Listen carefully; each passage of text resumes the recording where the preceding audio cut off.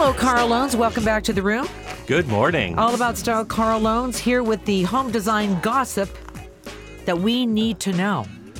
You know, you hear entertainment gossip, you hear celebrity gossip, you hear fashion gossip.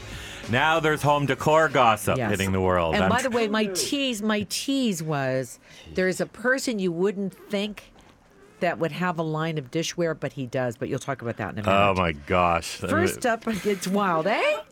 It used to be cologne and stuff people would get into, but now it's home decor. They're all going to home decor. Yeah. Like the Kardashians. Well, you know, there's big ruckus because Architectural Digest previewed the cover of their magazine a few days before it hit the stands on Instagram, and they got so much bad press on it because Anna Wintour, she comes from Vogue. Well, she's now the creative director at Condé Nast. Kind of got some riffs with Margaret Russell, the editor, and said, you can't put these girls on the cover of a magazine. But Margaret knows that celebrities will sell a magazine cover. The Kardashians are on the cover of Architectural Digest. Well, they're well built. They're well built. They've got architectural lines. They certainly do. do. So what happened was they negotiated. The Kardashian gals are on the cover of any Architectural Digest magazine you see on the newsstands because they're trying to attract a younger crowd to buy that magazine. Yeah, magazines are tough these days. They're going through a tough time. It's a tough time. But any dedicated subscriber that gets the magazine sent to their house will have a different cover, and it'll be a lovely room setting as subscribers would expect. So isn't that interesting, the way that they can change up covers in order to sell magazines? I thought that was quite neat. But a lot of bad reaction on Instagram about them being on the cover. Okay, so the biggest decor trends getting highlighted at Canada's largest buying fair. That means that the interior designers go and get these things. And the retailers, It's the Toronto Gift Fair, which is the largest trade market for retailers. 1 million square feet of shopping. Wouldn't you love that, Marilyn? Yeah. And 500,000 products to be seen. And these are all the products that you see in the stores coming up in the spring.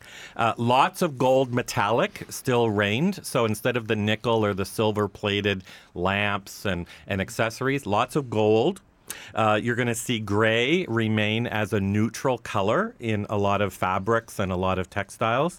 And then peeking in was dusty rose or pink. Yeah. But they're coming in on really small little accessories like lampshades or vases or pillows. Nothing too big to commit to, but that pink color, that dusty rose, was a big color you'll see. She always looks good with gray. Now, a friend of ours, Samantha Pinn, who's on HGTV, she is launching her own home line at Simons, and Simons is coming to town. That's right. Simons is that must-to visit store when you shop in Montreal. Yeah, it's well-priced, high design for what you get. They have a great home section and a great online presence. And Samantha has designed some wonderful bedding, bathroom and kitchen products, all in those soft. Her look is kind of soft and pastel-y and graphic and kind of modern feeling, and it'll really appeal to the chic fashionistas who shop at Simons. And you can see all her stuff on simons.ca. And then Debbie Travis has a line too. She's got outdoor furnishings. That's right. And Debbie just never seems to give up, does she? No, she doesn't. She doesn't. She had a great line with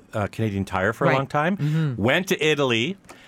Rebuilt a villa, which was featured on your TV show I was a there. while ago. I was the first guest. And now has launched a line of outdoor furniture with Sears. It launches this month, and it is inspired by some of the modern designs that she's actually seen in Italy.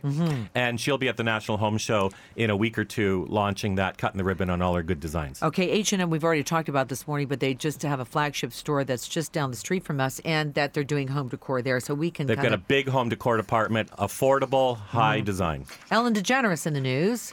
Well, not always in the news, but I didn't know if anybody knew this. That woman, over the past 25 years, has sold, flipped, and renovated 25 houses.